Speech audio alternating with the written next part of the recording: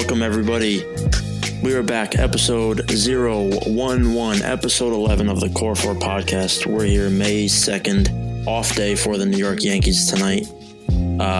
We are just wrapping up the annual, agonizing, everybody's favorite West Coast trip that went surprisingly well, much better than, I think it was our best record, tied with our best record in the last 10 West Coast trips.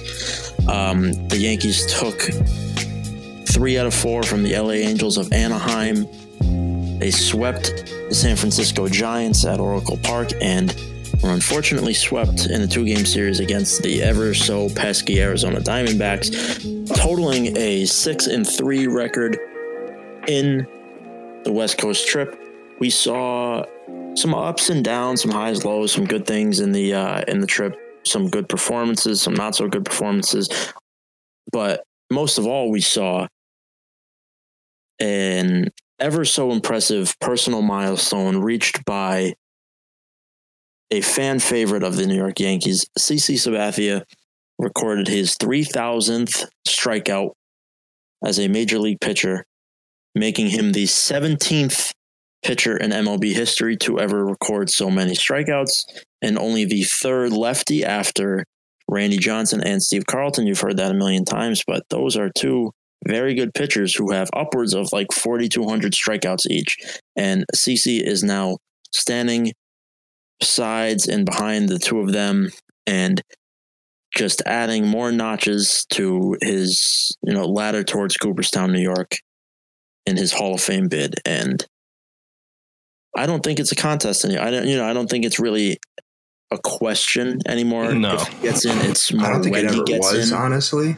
But yeah, especially now, though. I mean, Carlton and Randy Johnson are both in the Hall of Fame. Yeah, and there are 15 of the 17 pitchers in the Hall of Fame.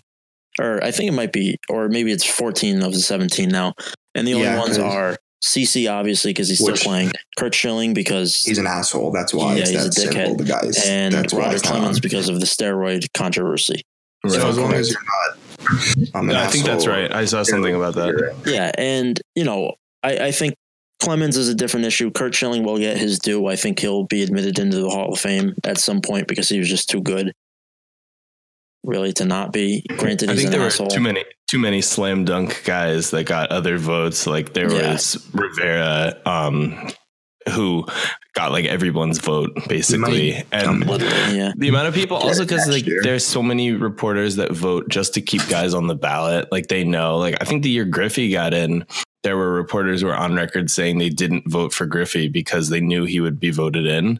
Yeah. And so they used the vote for someone else, which is to keep them on the ballot. Which, I mean, I get it. It's sort of weird. It is a little weird, but it's not out of the ordinary. It's not out of the ordinary, but it's not outrageous, I guess.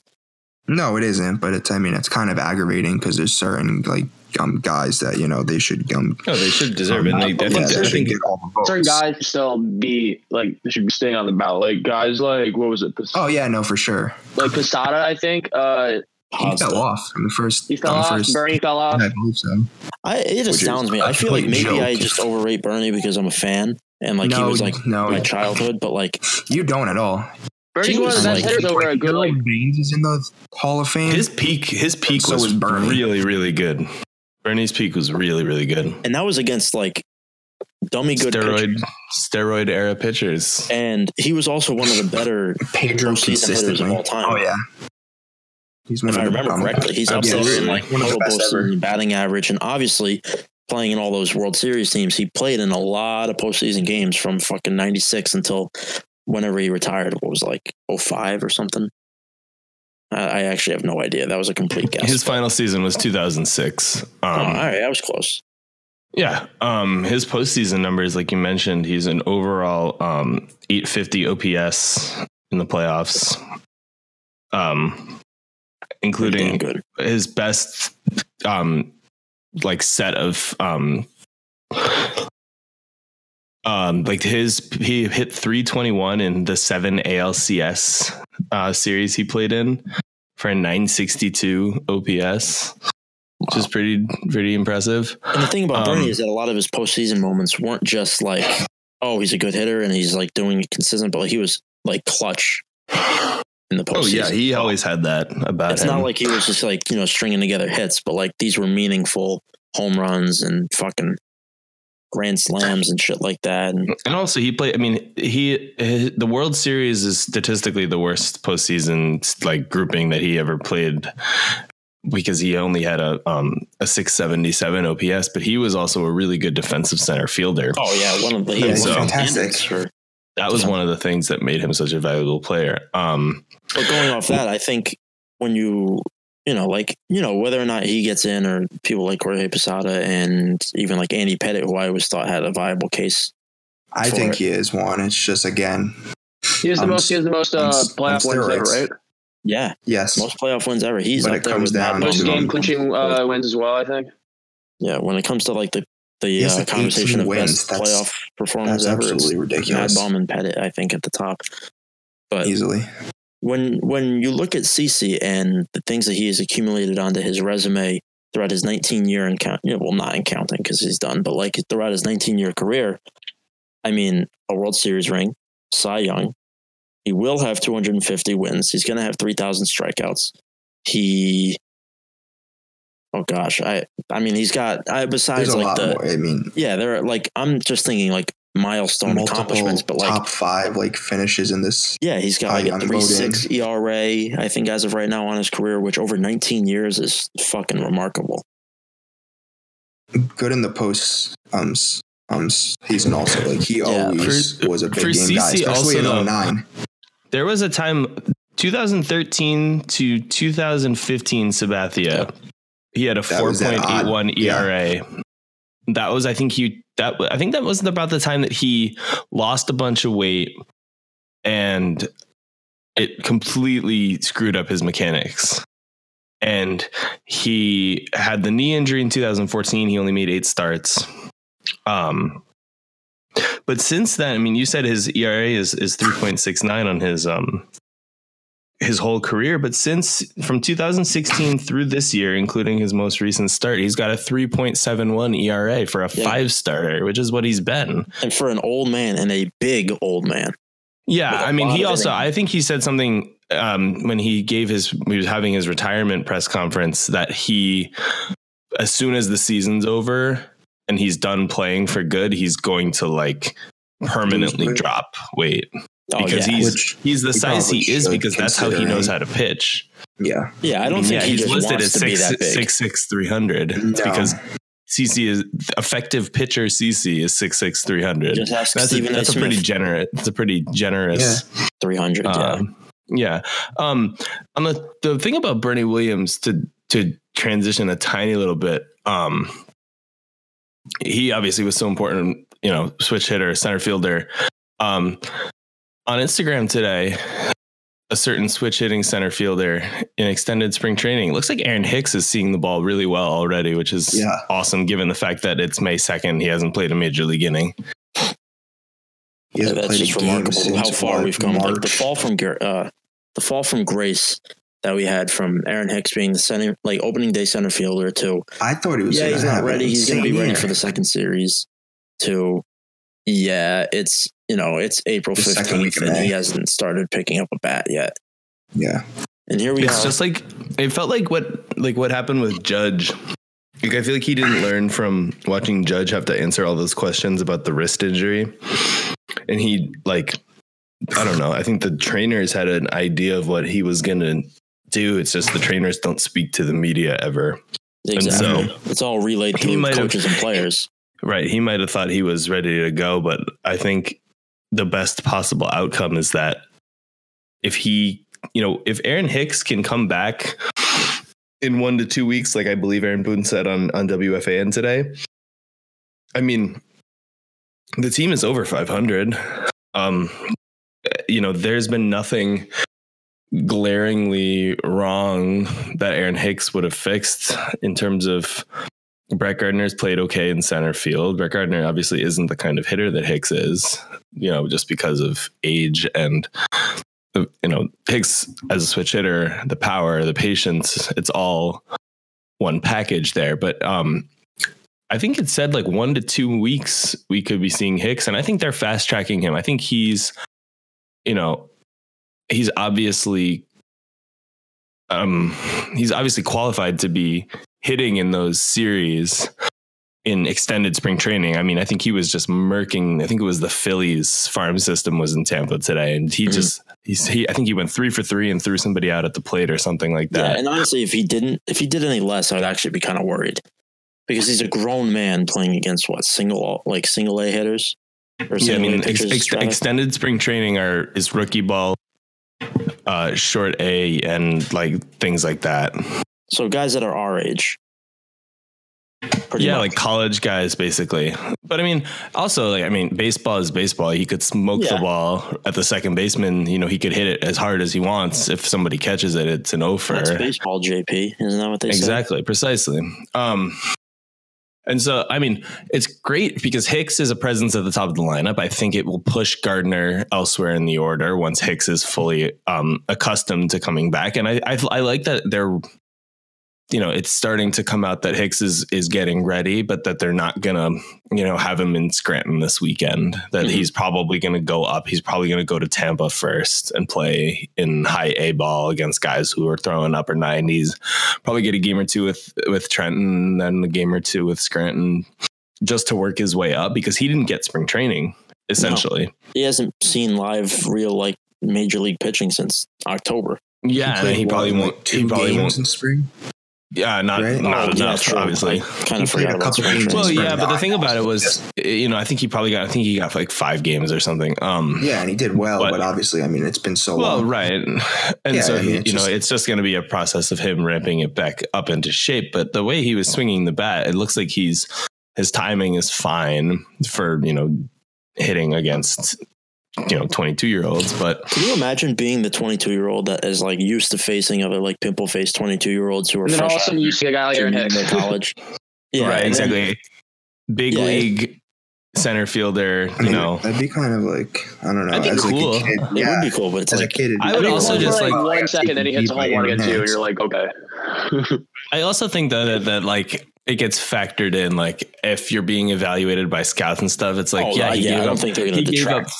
gave up 5 hits, but 3 of them are to a top 5 top 5 center fielder in all of baseball. Yeah, you can give them the benefit of the doubt there. And it's I think it's just funny how it's you're facing 8 guys who are 5'10", 175, soaking wet, just finished their junior year of college, and then it's here's 30-year-old Aaron Hicks, who was 6'3", fucking 230 pounds, just a truck of a man walking into the batter's box. It's all right, what did I sign up for here?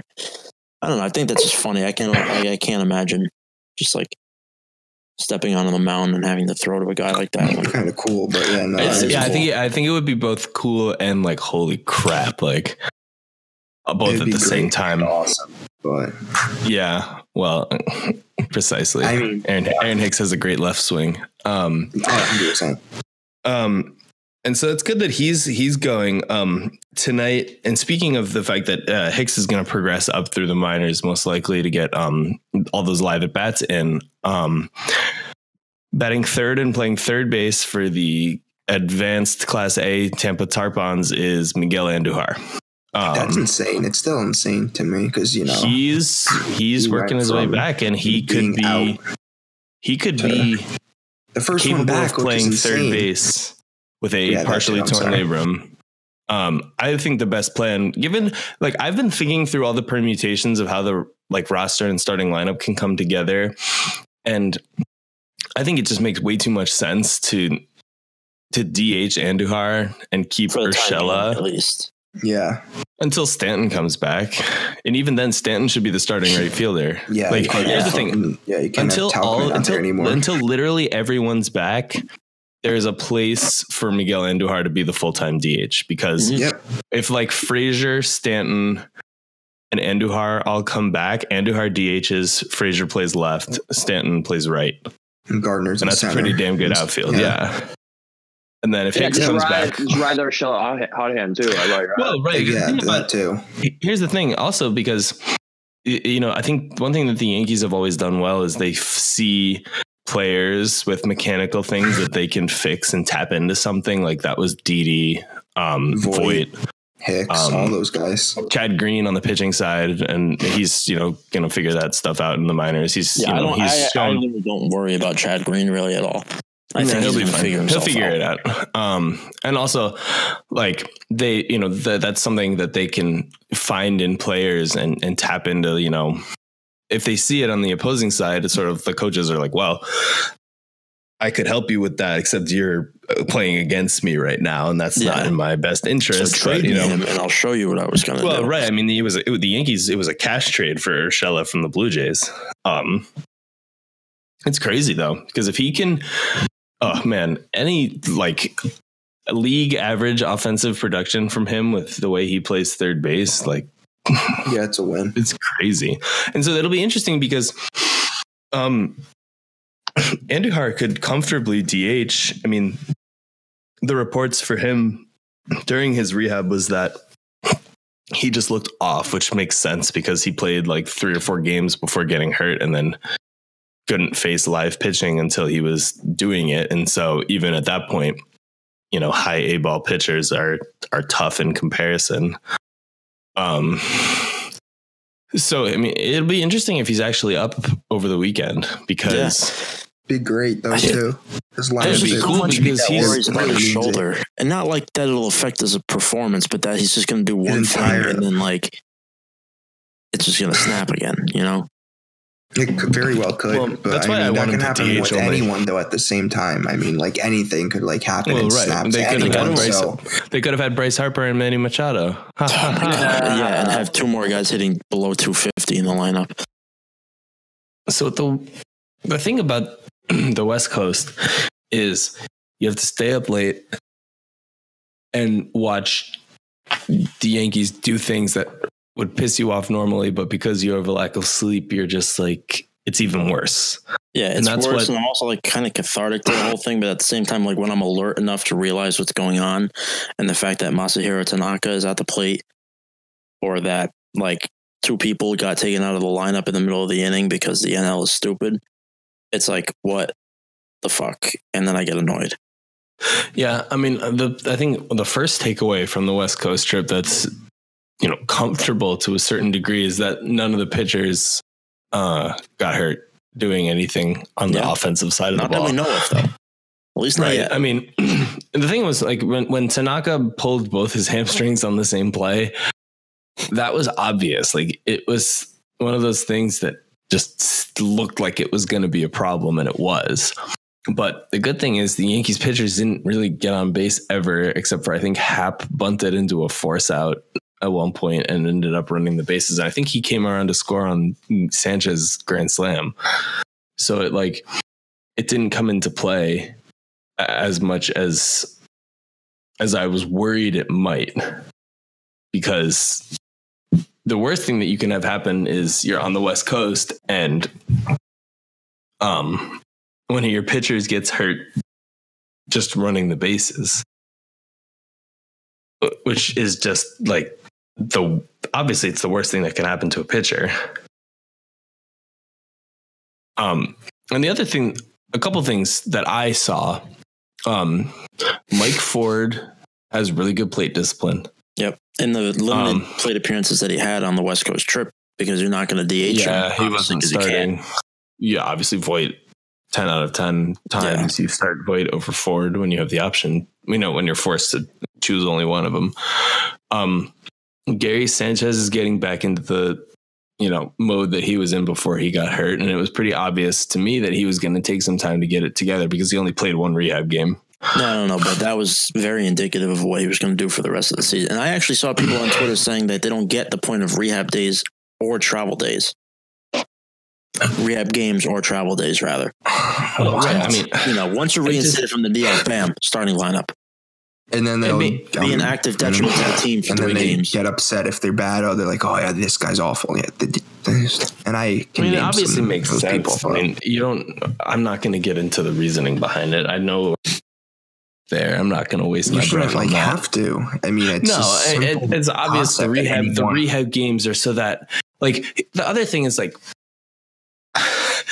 This is going to be a small rant, but like Chad Green, for example, there was an obvious max tweeted it the other day. There was an obvious change to Chad Green's mechanics. He's holding his hands higher in the set position when Scranton's been using him as a starter so they can give him the consistent work that he needs. But they, people are like, oh, like Larry Rothschild couldn't notice this, like in the consistent favorite. Like need to blame the coaches manner that Yankees fans have. But the thing about that, in my opinion, and I'm going to keep this short because I don't want to go off the rails here, is that do you really want players making massive adjustments to their mechanics in major league important games that really count?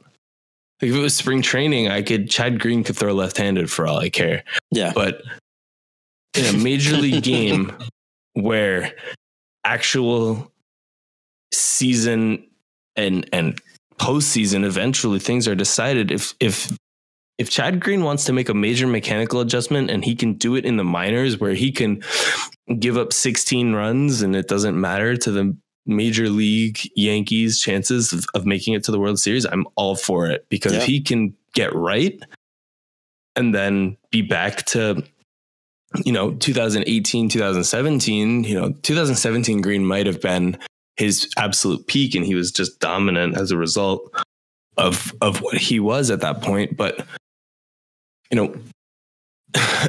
that's why these guys have rehab games. That's why they go to the minor leagues. Like that time to sort of work things out. I mean, Sanchez didn't look right in his first few games back. And that's why you play minor league rehab games. Gary Sanchez is a case study right there. Yeah, didn't he go over 4 with 4 Ks in his? Yeah. I think he saw 17 pitches and swung through 15 of them. Ugly at bats, very ugly at bats. But now he looks okay. He went from low A ball in Charleston, the lowest level of full season minor league ball, to Major League Baseball. That's a huge gap in talent. But God forbid. These people don't understand sometimes because they just want instant. The instant gratification of getting an all-star player back like Gary. It's not how it works. It's not how it works. If you're out for what? He was out for he missed a couple weeks of playing time. 13 days. He wasn't gone for that long, but still, it doesn't take that long to get your timing completely screwed up. Another takeaway is I'm more intrigued by what they're gonna do. I think there can be a flip of bullpen rules. I want to see Zach Britton pitching in some of these like Holder and Canely spots, just slightly lower leverage. I just want to see him work it out a little bit because his stuff is moving fine. It's just he's not throwing as many strikes. And that just strikes me as the kind of thing that's not a decline thing or a huge change in who he is. It's just, I think there's a mechanical issue. I think he's just not landing the right way, or his arm slot. It's just, he's not throwing as many strikes as he used to. And so you can look at his walk rate increasing and his hard hit rate increases because he's not in pitchers counts as much as he would normally be. So I think they can sort of figure him out in reverse and just use him in the 6th and get him right. Like the way that when Girardi demoted Chapman from closing because he couldn't throw strikes. And you wait it out because you know that Chapman is good enough that when he's on, he's pumping fastballs over the plate and it's not a problem. And I think Britton, when he's right, is throwing his sinker bottom of the zone for ground balls and strikeouts and balancing the slider. Yeah. The thing about it ever since he's like come here, he had a couple good outings. He hasn't been that good. You can't say he has. He hasn't. You can. He hasn't been awful. Anything. I'm not. No, but, thanks. He just hasn't been his normal self. I'm gonna say, which I don't think is unfair to say. Well, he was good after he had a couple outings in 2018 where he was off, and then really got it together down the stretch. Yeah, a very good September. I remember. He had really good. From August 16th to the end of the season, he had a 1.02 ERA, which is statistically incredible. Yeah, but He's just at the same time. It's reliever stats. He's had 3 outings in which he's given up a run. He got 2 runs to Houston on April 8th. A lot of the in-game implications make it seem like he's doing a lot worse. Yeah, I mean, if you look at from April, his first 4 appearances didn't allow a run. Mm-hmm. He allowed 3 runs in an inning and 2/3 against Houston, which just looked bad. And then his next 5 1/3 innings didn't allow a run. He was fantastic. And then he allowed 2 against the Angels. He allowed 1 against Arizona. And it was just an insurance run. He didn't lose the game. It just, he didn't look right. And so, he's at a point where he's 1-0 with a 3 ERA. Which isn't awful. It's just not himself. I mean, it depends on what your definition of himself was, because at one point he was the best closer in baseball. Exactly. And that was a peak. There's a peak that he can't really replicate, but he also doesn't have to replicate. Yeah, he was top 5 in Cy Young voting as a closer. I mean, we don't need that. If he's second half of last year, Britton, where he's like hovering around a 3 ERA with a really high ground ball rate and stuff like that, like that's what I'm hoping for. I feel like he's not like getting a lot of those ground balls though. Yeah, he's been like, I don't know the stats. It's just I like feel that way. I think he's just not throwing enough strikes to sort of set it up. Yeah, that's the issue. Is what the issue is, and it'll work itself out. I mean, he has a 72.7 ground ball rate till now, and his career rate is actually lower than that.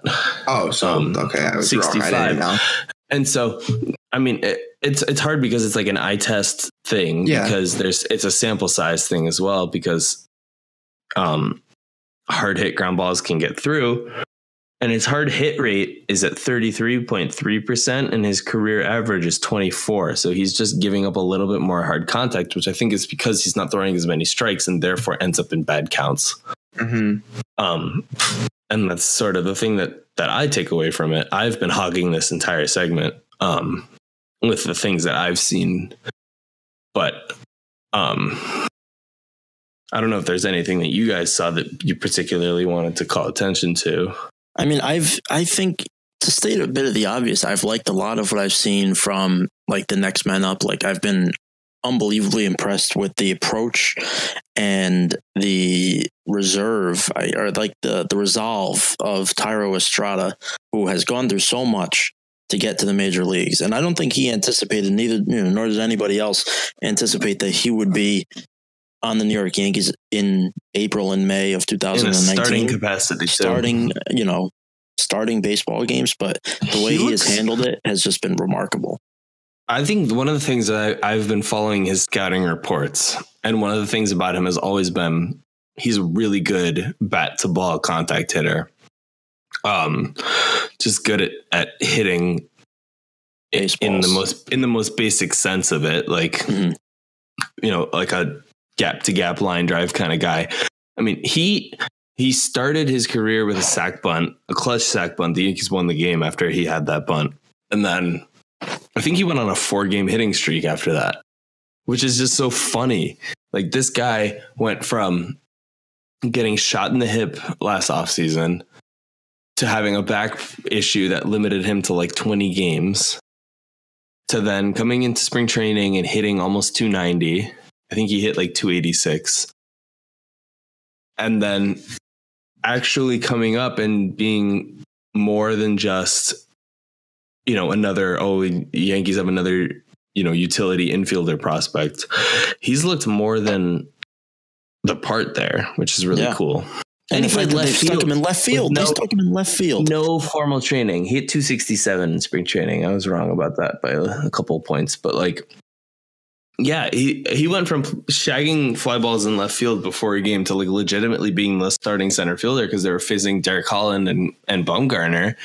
And they said, hey, we want to start Maben and you. And if there was a DH, they could have, but it was San Francisco, so they couldn't. And so that's what they did. They stuck Thairo Estrada with no outfield experience ever in the outfield. And it was fine. But like, seriously, I mean, I think that's a great way to look at it, because he's been much better than you would have expected from someone as deep on the infield depth chart as the Yankees have gotten to at this point. Yeah, and I think honestly, like from what I've seen so far and like where he is in the pipeline, I think 2 years from now he could be a mainstay on this team. Not necessarily a starting second baseman, but whether he's playing third base, whether he's like floating around like a utility guy, I don't know. But I do think that Thairo Estrada has somewhat of a bright future with the organization. And granted, this is me knowing absolutely nothing about the inner workings of the minor leagues. That's more JP and Max are, way more up to date about that. But I don't know. I like his prospect of being a contributor and a regular one in a couple of years. I don't know. The thing about him is his scouting grades, he's a 55 hit, solidly above average, but 30 power, which is from 20 to 80, obviously not great. He's never been much of a power hitter, but he's been bat to ball, 55 runner, 60 arm, 55 glove, good tools that sort of come together to be almost like a more coherent Ronald Torres-esque player in terms of defensive versatility, good athleticism. And I think Estrada has better overall contact. And I don't know about overall contact. Torres got the bat on the ball in most of his at bats, but Estrada, I think, puts together better at bats and has a higher ceiling in that regard.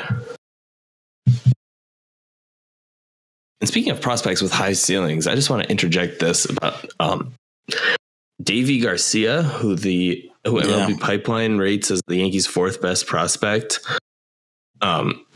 pitched in Double-A at 19.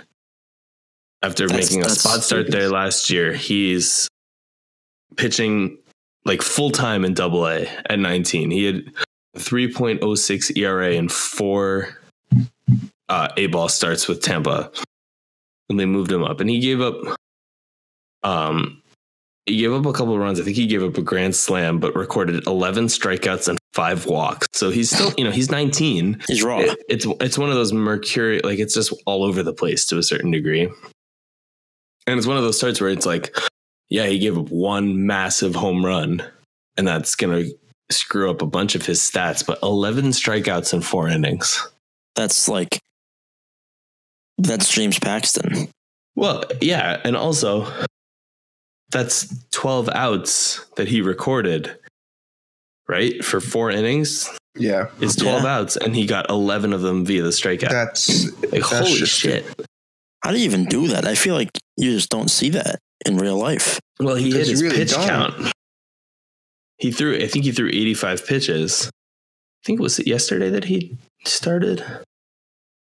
Yeah, it was yesterday. He threw 4 innings, 3 hits, 4 runs because he gave up a grand slam, 5 walks, 11 strikeouts, faced 21 batters, threw 96 pitches. Part of it is the walks, but that could be fixed though. That's like Herman. Absolutely.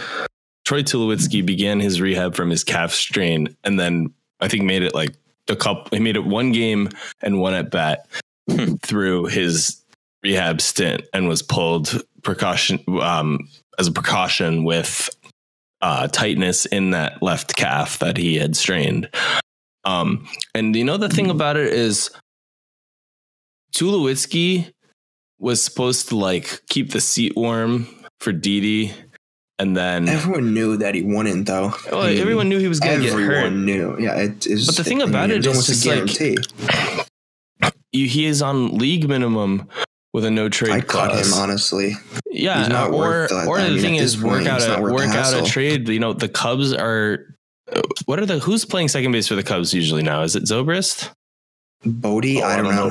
Well, I know they just reinstated Addison Russell to AAA, but like, do they want him on the Major League roster right now? No, they're optioning him. They already announced that he's staying in the minor leagues. So he's just okay. So, I mean, I don't know. The Cubs I think the Cubs were willing to pay more than league minimum for Tulo because they knew that Russell was going to be gone. But I think they've been playing Baez at short. And they've been playing Daniel Descalso at second base. But yeah, there are plenty of teams I feel around the league that are, usually a playoff team and struggling right now, or in the hunt. I guess you could say in the hunt. It's fucking May. I don't actually mean in the hunt, but like projected to be in the hunt and need a veteran presence who can provide a somewhat reliable, somewhat league average. You could even put him as a backup up the middle at like shortstop or second base. Like there are plenty of teams that could use that. And like, he's still a pretty good defender. I mean, like, what did he have 2 hits before he got hurt? I don't know. Like, I'm not saying he's prime Tulo, but like he's a serviceable defender, and especially on the National League team, if you need him in like pinch hit or some late inning defense or something like that, I feel like it's a pretty viable option, be it the Cubs or I don't fucking know where else. Like, geez. San Francisco, even that just have awful. It's not. Well, he wouldn't go there. No, he's not going to go anywhere. I don't think. Because one of the things that he prioritizes is being on a contender, but like he has so much control. Here's what makes no sense to me, and it's like I don't know. I don't want this to come off as attacking the front office because I'm totally fine with the fact that they didn't sign Manny Machado as a band-aid for Didi needing to miss like the first, 3 quarter, months, maybe half of the season. Yeah. Like, I don't get the no trade clause. I just, I think it just means because Tulo got traded from Colorado without his approval and he hated it. And he swore he'd never talk to the Rockies GM ever again because of it, which is just kind of weird if you ask me. But, it's kind of. I mean, he got traded. The Rockies were in the cellar in the NL West, and he got a shot to go to a very good team. Yeah, he got to Toronto, and Toronto was in the midst of that run that they made where they traded for David Price and made all those win now moves. Like I don't know, it seemed like being on a contender is important to him now, but I guess the comfort level of staying in Colorado was more important to him then. I don't know, but I just don't like. What if he doesn't approve a trade and then they have to cut him and have to be on the hook for the money? Like it just doesn't make any sense. Like, I mean, it's not a huge amount of money for that. Right. And I mean, there's other players who are providing enough surplus value that they can sort of eat it when it comes to like Wade, honestly. And that's insane to say. It's because Wade can play the outfield. Wade has more positional flexibility and is a good pitcher. He really can't do much of anything at this point. Exactly. Right. Tyler Wade can. He provides a lot more. And if you don't say that, you're not watching the games. At least he's okay in like the field. I mean, like you cannot actually like say that. At what cost? With a straight face. At what cost is he okay in the field? I mean, he's more than okay, but that's fine. Great defensively. The problem is, I read he can't hit at all. I'm not saying he can. He has the highest ground ball rate of I think he has the highest ground ball rate of anybody in baseball with at least 50 plate appearances. It's not surprising. Which it's a problem because it's not even like I think he also has a high pull percentage, and so like what that launch angle. Well, that's part of it. I mean, I think he's also just not. I think it's hard for him to maintain. Yeah, he's not good either. Well, he's been having trouble. His swinging strike percentage is probably really high as well. I don't have it in front of me, but he looks overmatched to a certain degree. And I think it's because I think part of it's also because he doesn't, it's like, it's sort of a vicious cycle because he hasn't produced enough in a small enough sample that he would get the consistent playing time that he probably needs to get comfortable. And he doesn't deserve it, though, to be fair either. But that's what I'm saying is he hasn't looked good enough to get the benefit of the doubt to keep playing. And so, I don't know.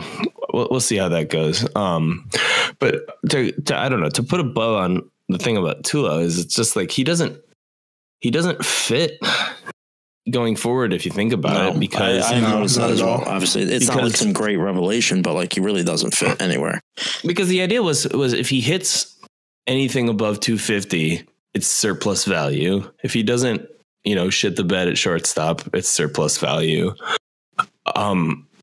It's one of the recent experiments that hasn't really worked out for the Yankees. I mean, can you think of anything that's kind of failed recently besides maybe Tyler Wade? A first baseman. The Greg Bird experience failed. Yeah, I also here's an interesting thing about Greg Bird. Just an aside experience. An aside. Yeah, that failed. That definitely failed. Sonny Gray. Oh yeah, that was a big one. Here's the thing. I mean, both teams took an L on that because Fowler looks like a quad A player. Mateo is just hitting now. Can you imagine if the Yankees prioritized Mateo? He was supposed to be good. I thought he was. I knew he was. They were going to play him in center field. But he just had horrible bat to ball skills. And they seem to be getting better now. Pretty important in baseball. Precisely. Yeah. And Caprillion hasn't done anything. He's just keeps getting always hurt. I feel bad for him because I think he's good. I think he has the talent, but he would have been good. But the thing is, he just can never stay on the field. And that was that's a rare lose-lose kind of trade. The thing about Bird, one thing that I find interesting is that he had labrum surgery sig to what Andujar is avoiding. And one of the things it was a big thing that happened to him, and he missed all of 2016 as a result.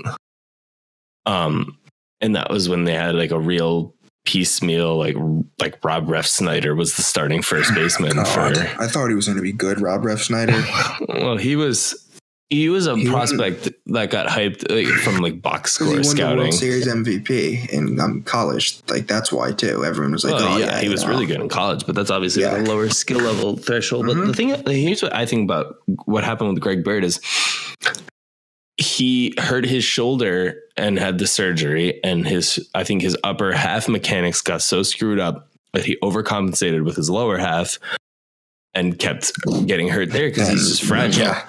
And so all of that's insane. How that happens with certain guys, how they're just not built. Yeah. Just there's a certain point where your body gives out. Life. Yeah. It's just kind of funny that it's just usually people do the overcompensating because of their lower half. And I feel like Greg Bird is probably one of those kind of guys. So I just think it's a fair bit ironic. In real, you know what I'm saying, JP? I get what you mean. I get what you mean, but I'm making a joke about Greg Bird being a beta male. Right. It's a very obscure, abstract joke about Greg Bird. When Didi comes back, there's a pretty decent chance he'll be back. He's been too. Here's the thing about seems to be making. He's been moving good progress. And it's May, and I've seen reports that he's throwing from shortstop to first and hitting. I don't think he's hitting live yet. His 60 day was retroactive to the beginning of the season. The 25th then, right? I think. Yeah, it would be March 25th. So, let me pull that up. I think it was come 25th. Back in May. Then obviously he won't. But I mean, no.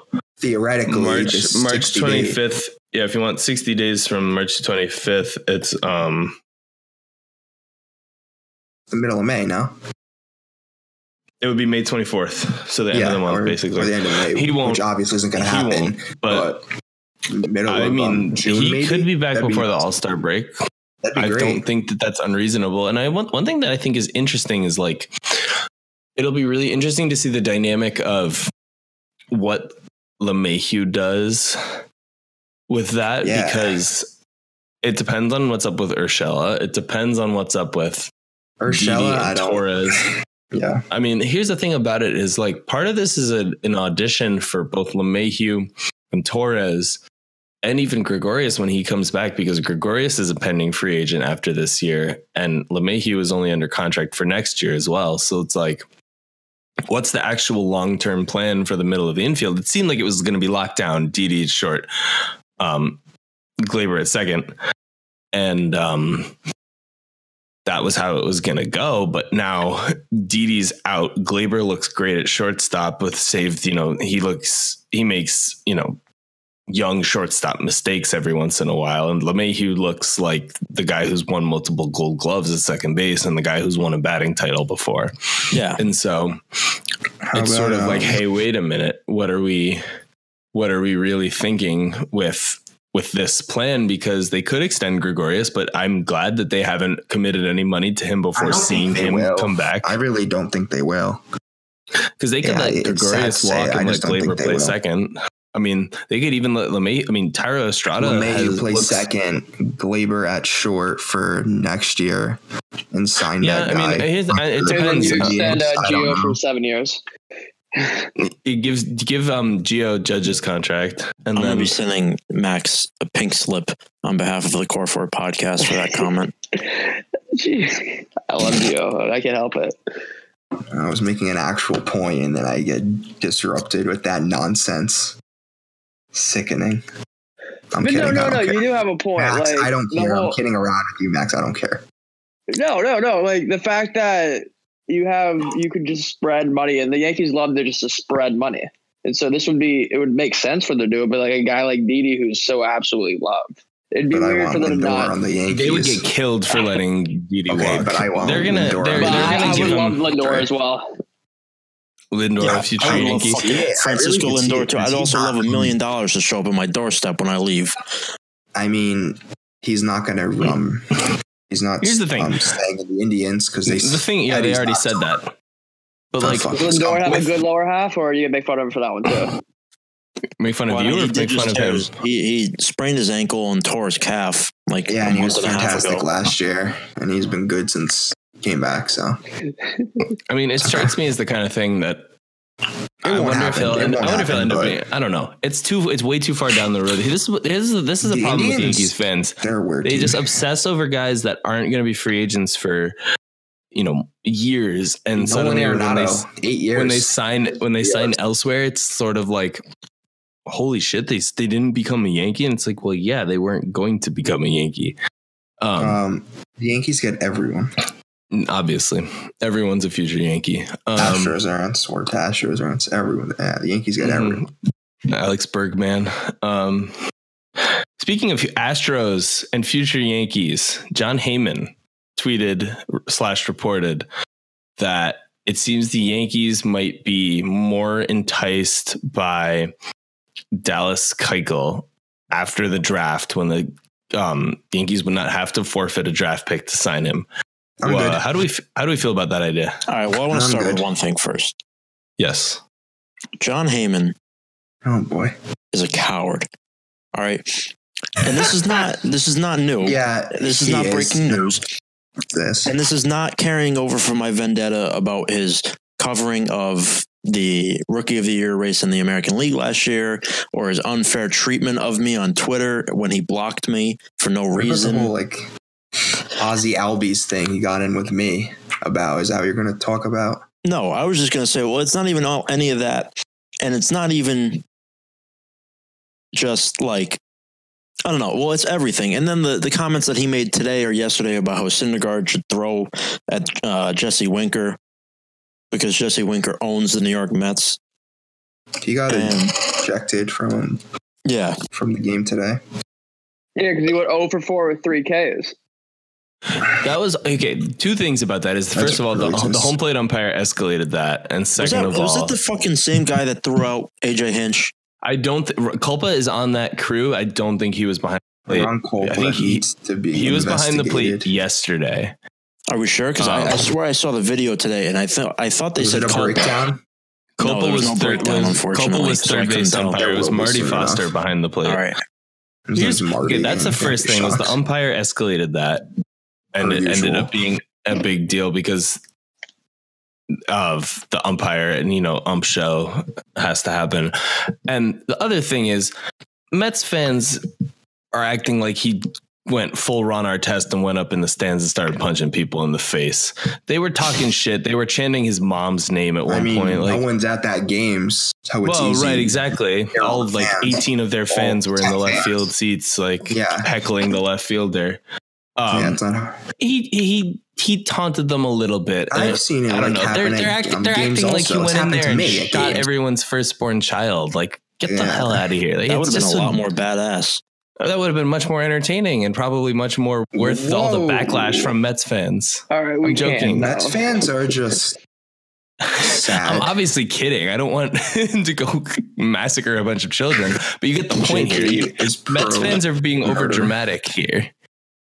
Wait, they always are. Wait, yeah, I was gonna say I don't believe that. Okay, going back to the Heyman stuff. Oh yeah, John Heyman's a coward. Isn't Keuchel represented by Boris? Yes, he is. What a coincidence he is. Yeah. So wouldn't Heyman is a Boris noted using mouthpiece. him using him as a mouthpiece again to get the Yankees involved because the Yankees have money, though they don't. They probably won't sign. They're not going to sign him. They're not. No, I mean, zero shine. I don't want him. I mean, not that I'm like the logic to it is interesting, but at the same time, it's just like Keuchel isn't their kind of pitcher.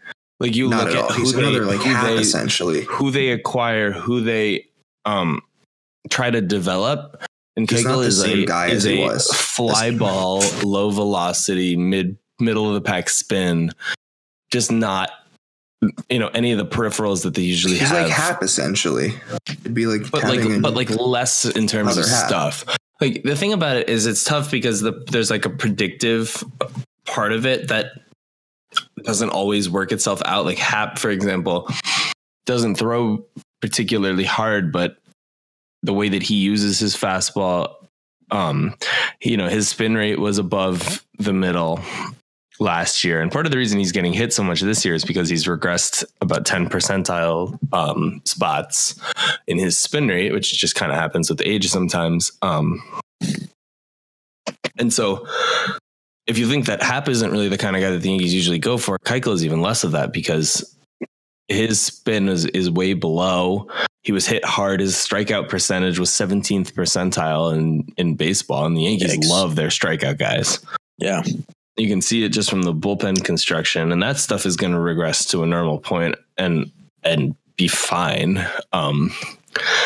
Especially Zach Britton, which we can talk about later if we want to, but I think one of my problems with the whole Keuchel thing is that I don't understand. And here's the thing. I want to preface this by saying that I have no issue with people wanting depth on the team because we've obviously seen how beneficial depth can prove to be at the major league level. And I have no problem with and I actually not that I don't have a problem with it. I understand the woes that the Yankees have had with their starting pitching in the longevity sphere in the past few years. So given those things, I think now might be the time that we stop advocating for signing starting pitchers and trading for starting pitchers we have so much nothing's sake in our farm for pitching's sake.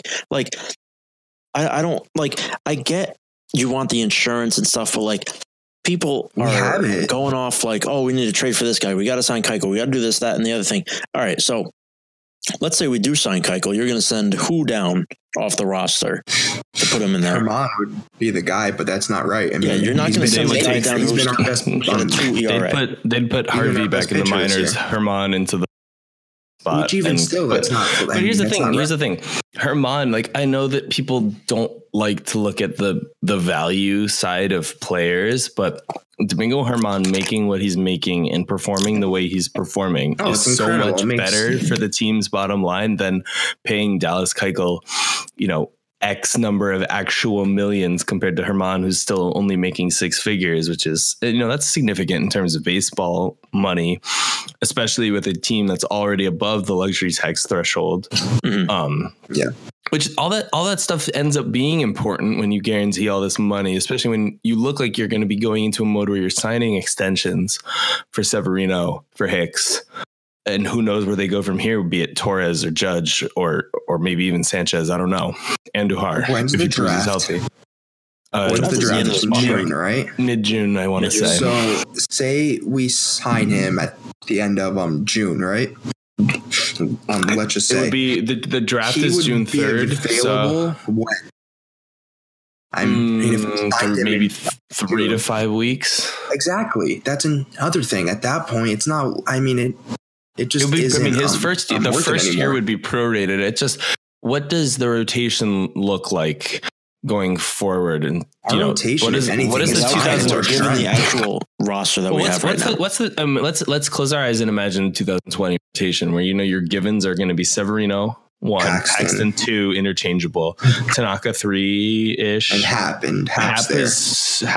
might be your most 5 starter there, which is pretty darn good. I honestly like Herman as the 3 or 4 starter. Herman in there. I don't even have to say that like matter of factly because I've been very transparent about my I do too. I like romantic admiration for Domingo. You've been spot on, and also he's performed. Like that's part of it. It's not like it's not like everything you've said. It's not like there's an anecdote about what his peripherals look like. He's actually he's been gutsy. He's pitched really well. Yeah, he hasn't just like run into some good luck or just like had some good game. He's like pitched well. You know what I mean? It's not just like he's throwing. He made some mechanical changes that were pretty obvious when we first saw him throw in spring training. He just threw more strikes and was able to I think he commanded his secondary pitches much better. The fastball was always a good pitch for him, but that curveball is getting called for strikes more. Curveball is ridiculous. That is a beautiful curveball. And the changeup is a serviceable, if not more than serviceable, third pitch. Yeah. For a guy that, I think he had questions. Like the thing about young starters is always, will their third pitch be up to speed with the primary stuff? Because a lot of guys come up, fastball, breaking ball, they're working on their changeup kind of thing, or they're working on a slider or a cutter, because as a starting pitcher, you need more than 2 pitches, which, it's not easy to have that kind of mastery. You saw it. Betances was a failed starter, and now he's one of the better relievers, if not, top 15 when healthy. Top 10 easily. Yeah. I mean, when he's right, top 5 possibly. Yeah. And you're seeing it now. The Yankees are having Domingo Acevedo be a reliever. Can you imagine the days 3 years from now where it's Domingo for 7 innings, Domingo for 1 more inning, and then Aroldis Chapman to close it out? That's if he opts in, which he definitely will. He'd be. Oh, absolutely. He'd be an idiot to opt out. It's another story, though. So yeah, I mean, about Keuchel, it's just like where does he fit? Unless the Yankees know something is up with Severino, there's no one to move, because I think unless it's still sort of playing wait and see with Domingo Germán, because as good as he's looked, they've got the roster flexibility to really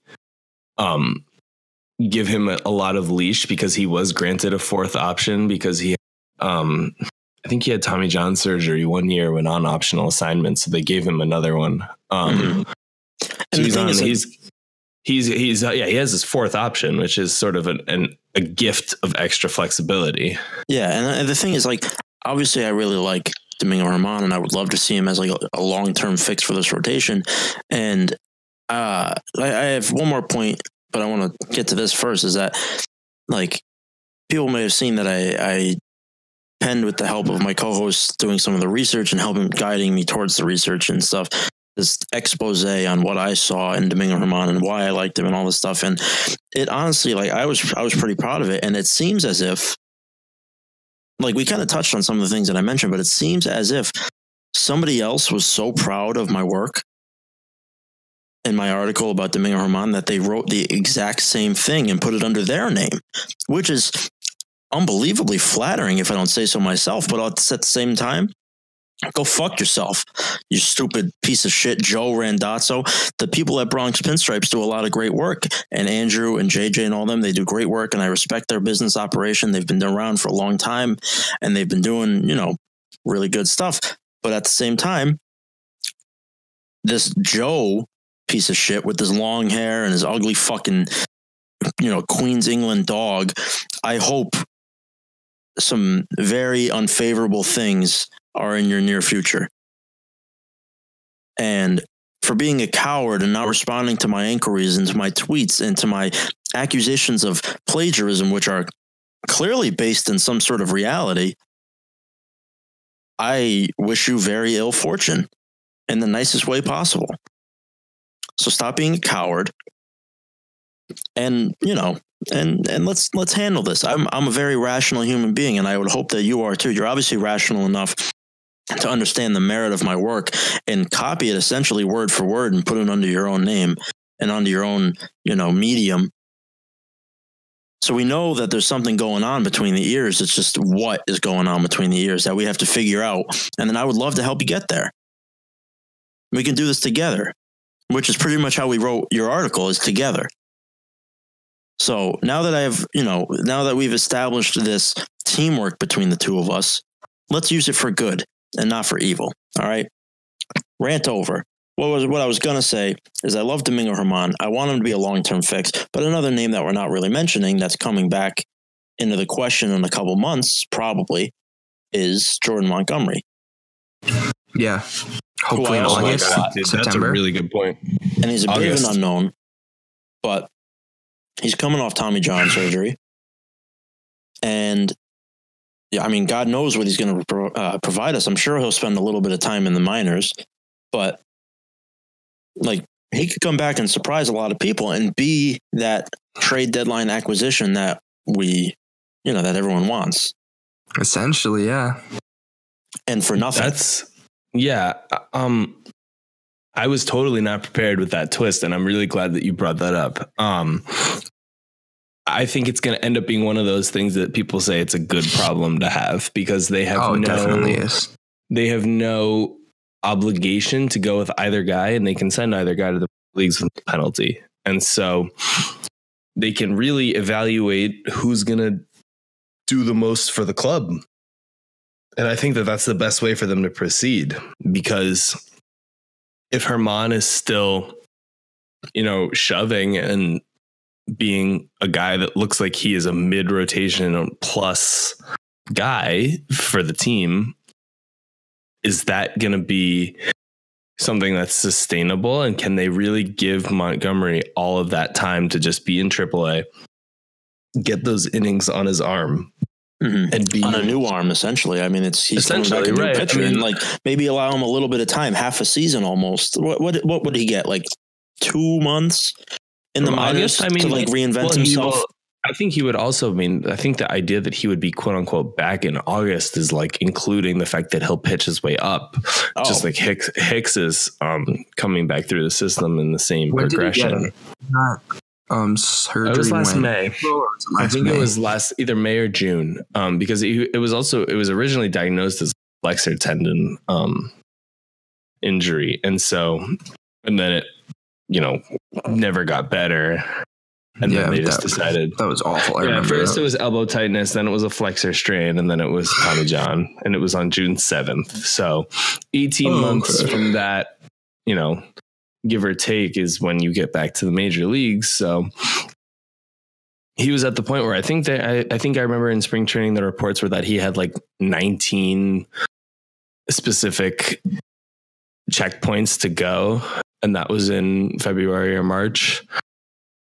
So I don't know. I feel like anything Montgomery gives this team is a bonus, and it might even be out of the bullpen.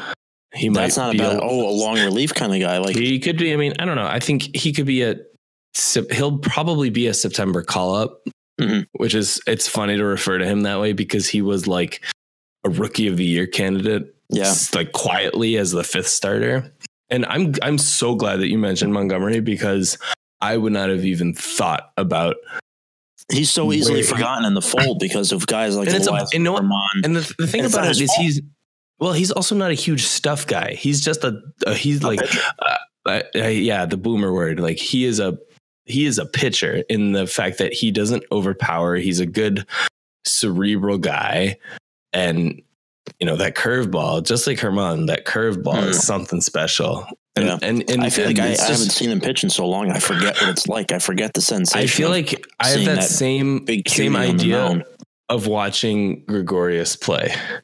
I was watching some highlights from last year the other night, and I think I was watching like a Gary Sanchez highlight reel, and he threw to second, and it was Didi putting a tag down on somebody, and I was like, "Holy shit!" Cry a little bit. I was like, "What is this?"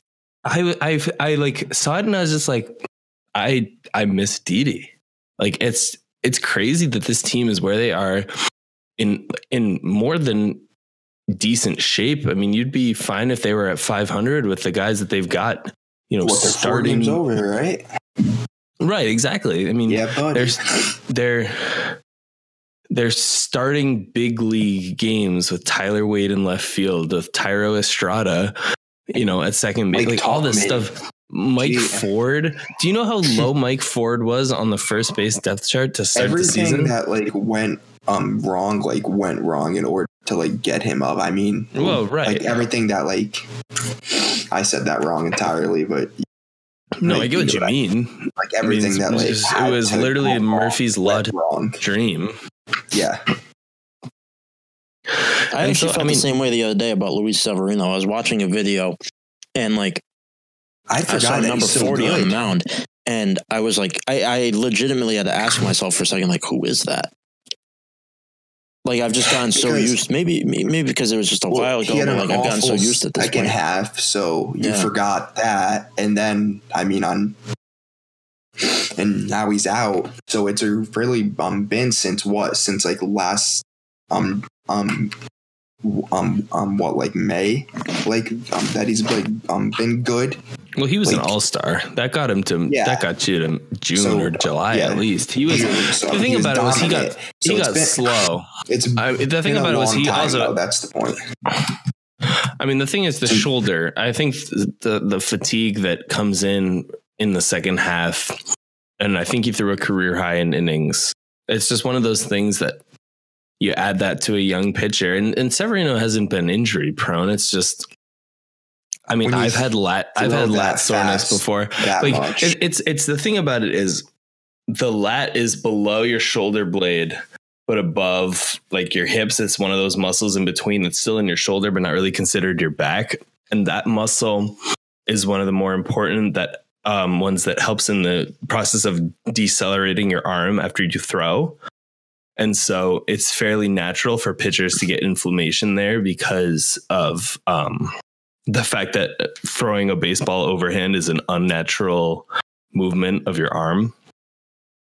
And so that's the kind of thing that isn't an indicator, I think, from Sevi that he'll end up being injury prone or anything like that. Yeah. But he, threw so many pitches and was the guy for the team that it becomes a concern that he's getting, almost I don't want to call it a naturally progressing injury, but you throw as many pitches as hard as he does, you have to decelerate your arm. Yeah. You're going to get you're going to get that tightness in your lat. I mean, there were times where I couldn't throw for weeks just because my lat would flare up from pitching. It just happens. It's not something you want to mess around with either. It's not one of those. No, you want to let it go away and try to, treat it, which I think it's fine with what they're doing. And luckily they've been able to have that flexibility to sort of let it happen because Tanaka has pitched well, give or take. He's given up his usual home runs and sunk him in Arizona. Paxton has looked like an ace. Happ is turning a corner, to use an Aaron Booneism.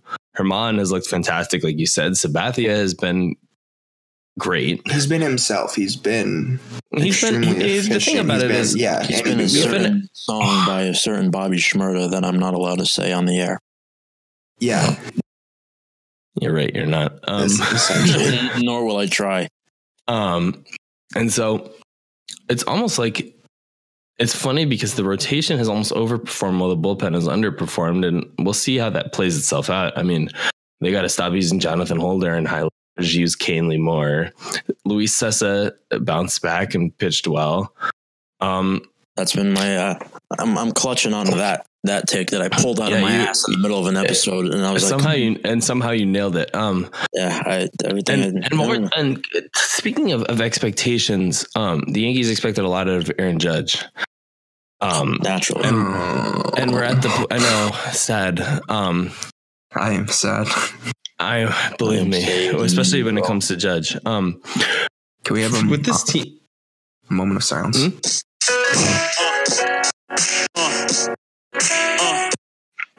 That is not silence.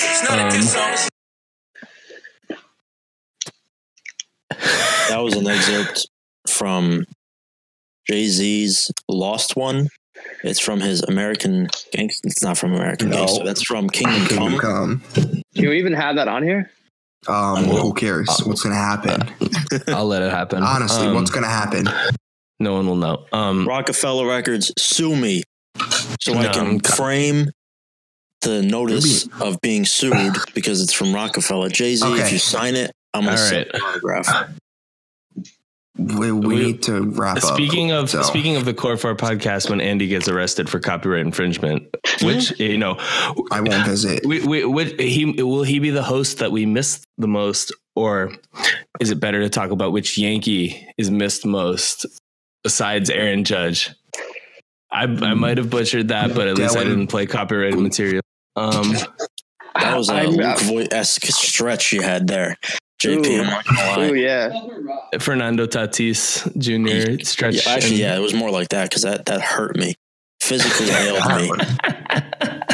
I'm glad. Besides Judge, we'll go around here. Who do you think is the most missed Yankee at this point, given everybody who's been hurt? Chase Headley. I'd probably say I like that because Zach Britton, he kind of stinks. Yeah, he's had like 3 bad outings, and it's cost them like okay, it's not been like 3. It's been like I think like hold on, I'm gonna look. Just for argument's sake, I want to look it up. Obviously, this isn't a part of what I was going to say. So if you want to like continue with everyone else, you could while I find it.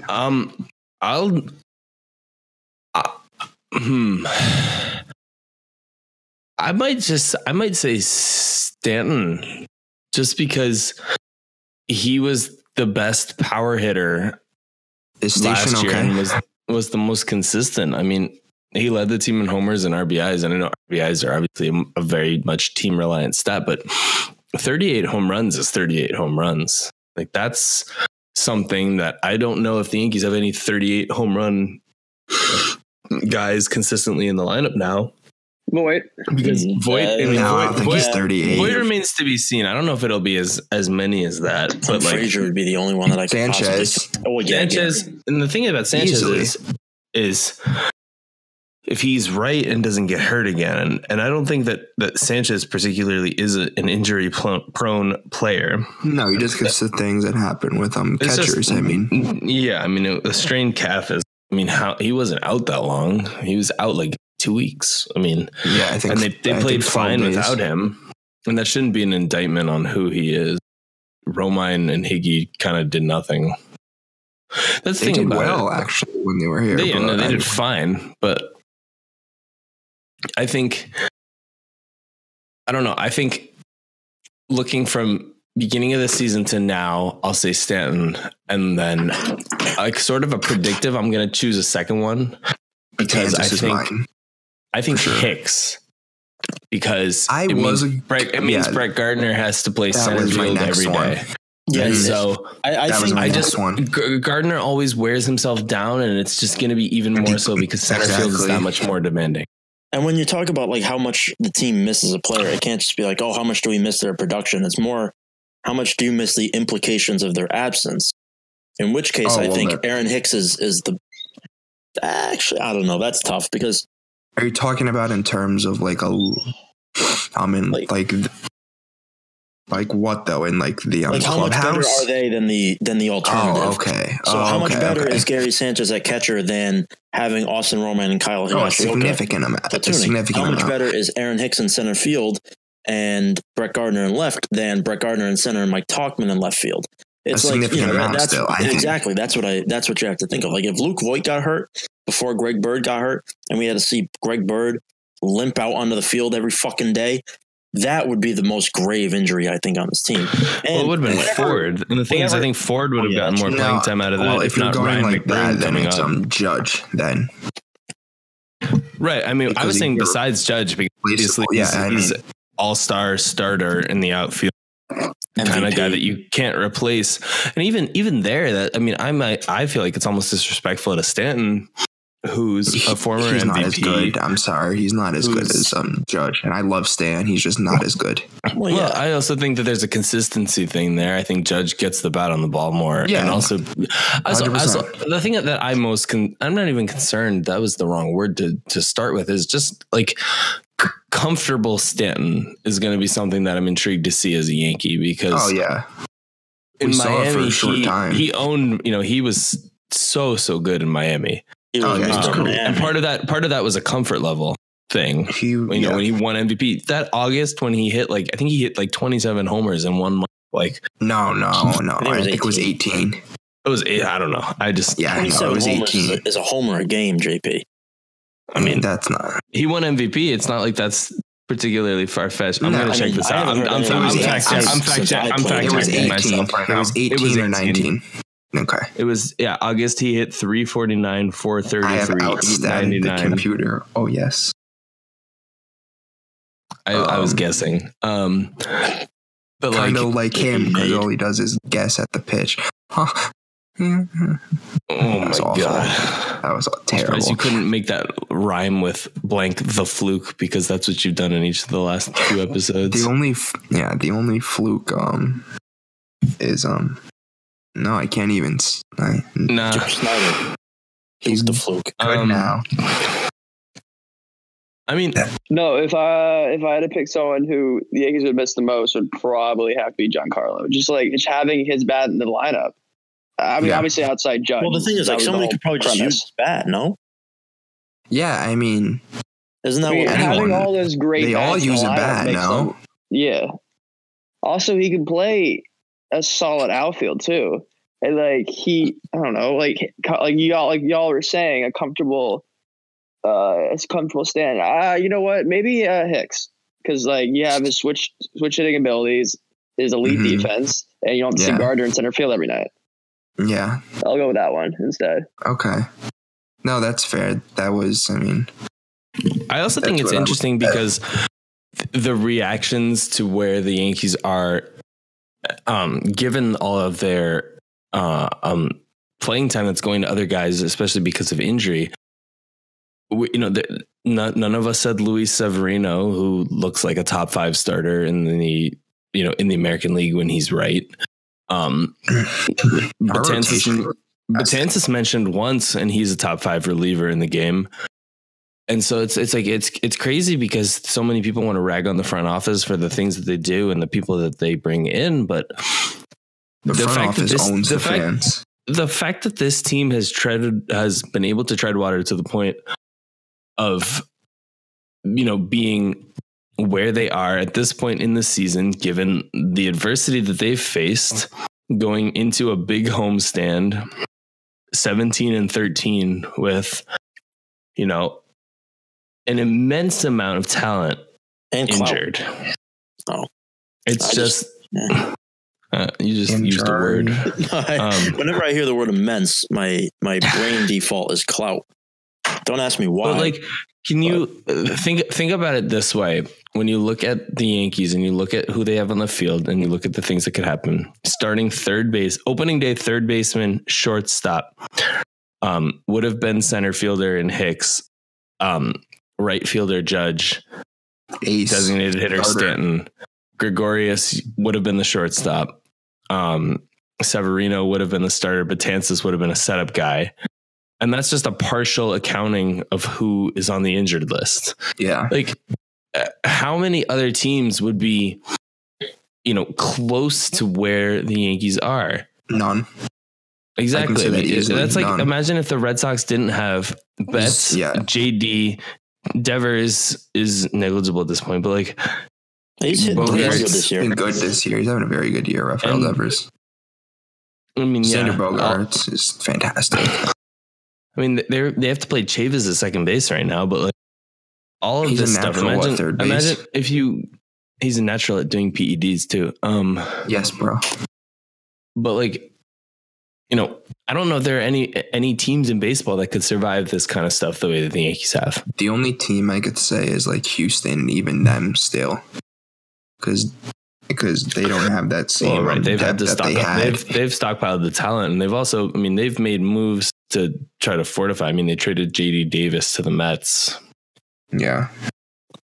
And he was a, corners guy with decent on base and good power, but just not enough contact to merit being the guy there. Mm-hmm. And also because they have Bregman, and Gurriel has been great at first base. Yuli Gurriel's a fraud. Nonetheless, the Yankees, although they're coming off 2 straight losses to the Arizona Diamondbacks, will look to ride a bit of a hot hand coming off the 6-3 West Coast road trip into a little bit of a homestand in which they have 3 against the Minnesota Twins, 4 against the Seattle Mariners before traveling down to everybody's favorite Tropicana Field for 3 games against the AL East leading Tampa Bay Rays, and then come back up to the Bronx for a few against the Orioles and a few against those same Tampa Bay Rays. And it's looking like, I think this is a stretch of games where the Yankees could do a lot of damage in the AL East and kind of come out of these next 10 games with a solid grasp of first place. And they're going to be getting a lot of their guys back, like Miguel Andujar. Clint Frazier will come back. Giancarlo Stanton is on the cusp. He's a little bit away, but Aaron Hicks is awaiting his return any day now. And I mean, things are looking pretty bright. We're not going to have to stay up until 2 a.m. to catch the 9th inning of a game anymore. And, things, there's greener grass in Bronx, New York right now. So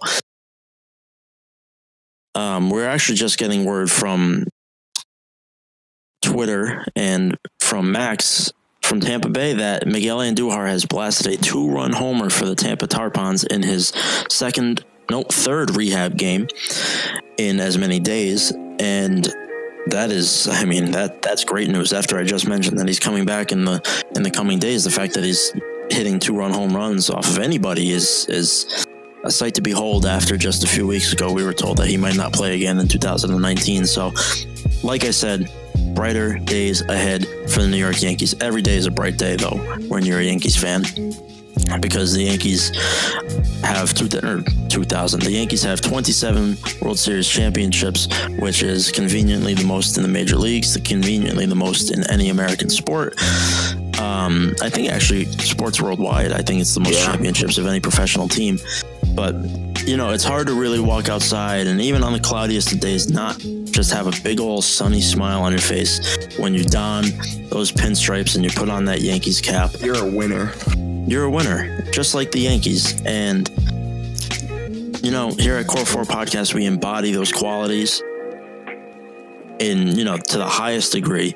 And we expect the same of our listeners. So keep on listening, keep on rating, keep on subscribing. Talk to us on Twitter. You guys have been great. We're loving the season so far. Obviously, the personnel has not been to everybody's expectations. The injuries have been much to our chagrin, but we persevere. This is nothing but hurdles, and I am an Olympic hurdler. I am at the Olympics, bro. So let's keep going. Let's take 10 out of 10 in these next 10 games. Let's take first place from the Tampa Bay Rays. And let's keep it that way. Let's keep the Red Sox in 4th place. I like them down there. That's a nice place for them. And until next week, ladies and gentlemen, go Yankees.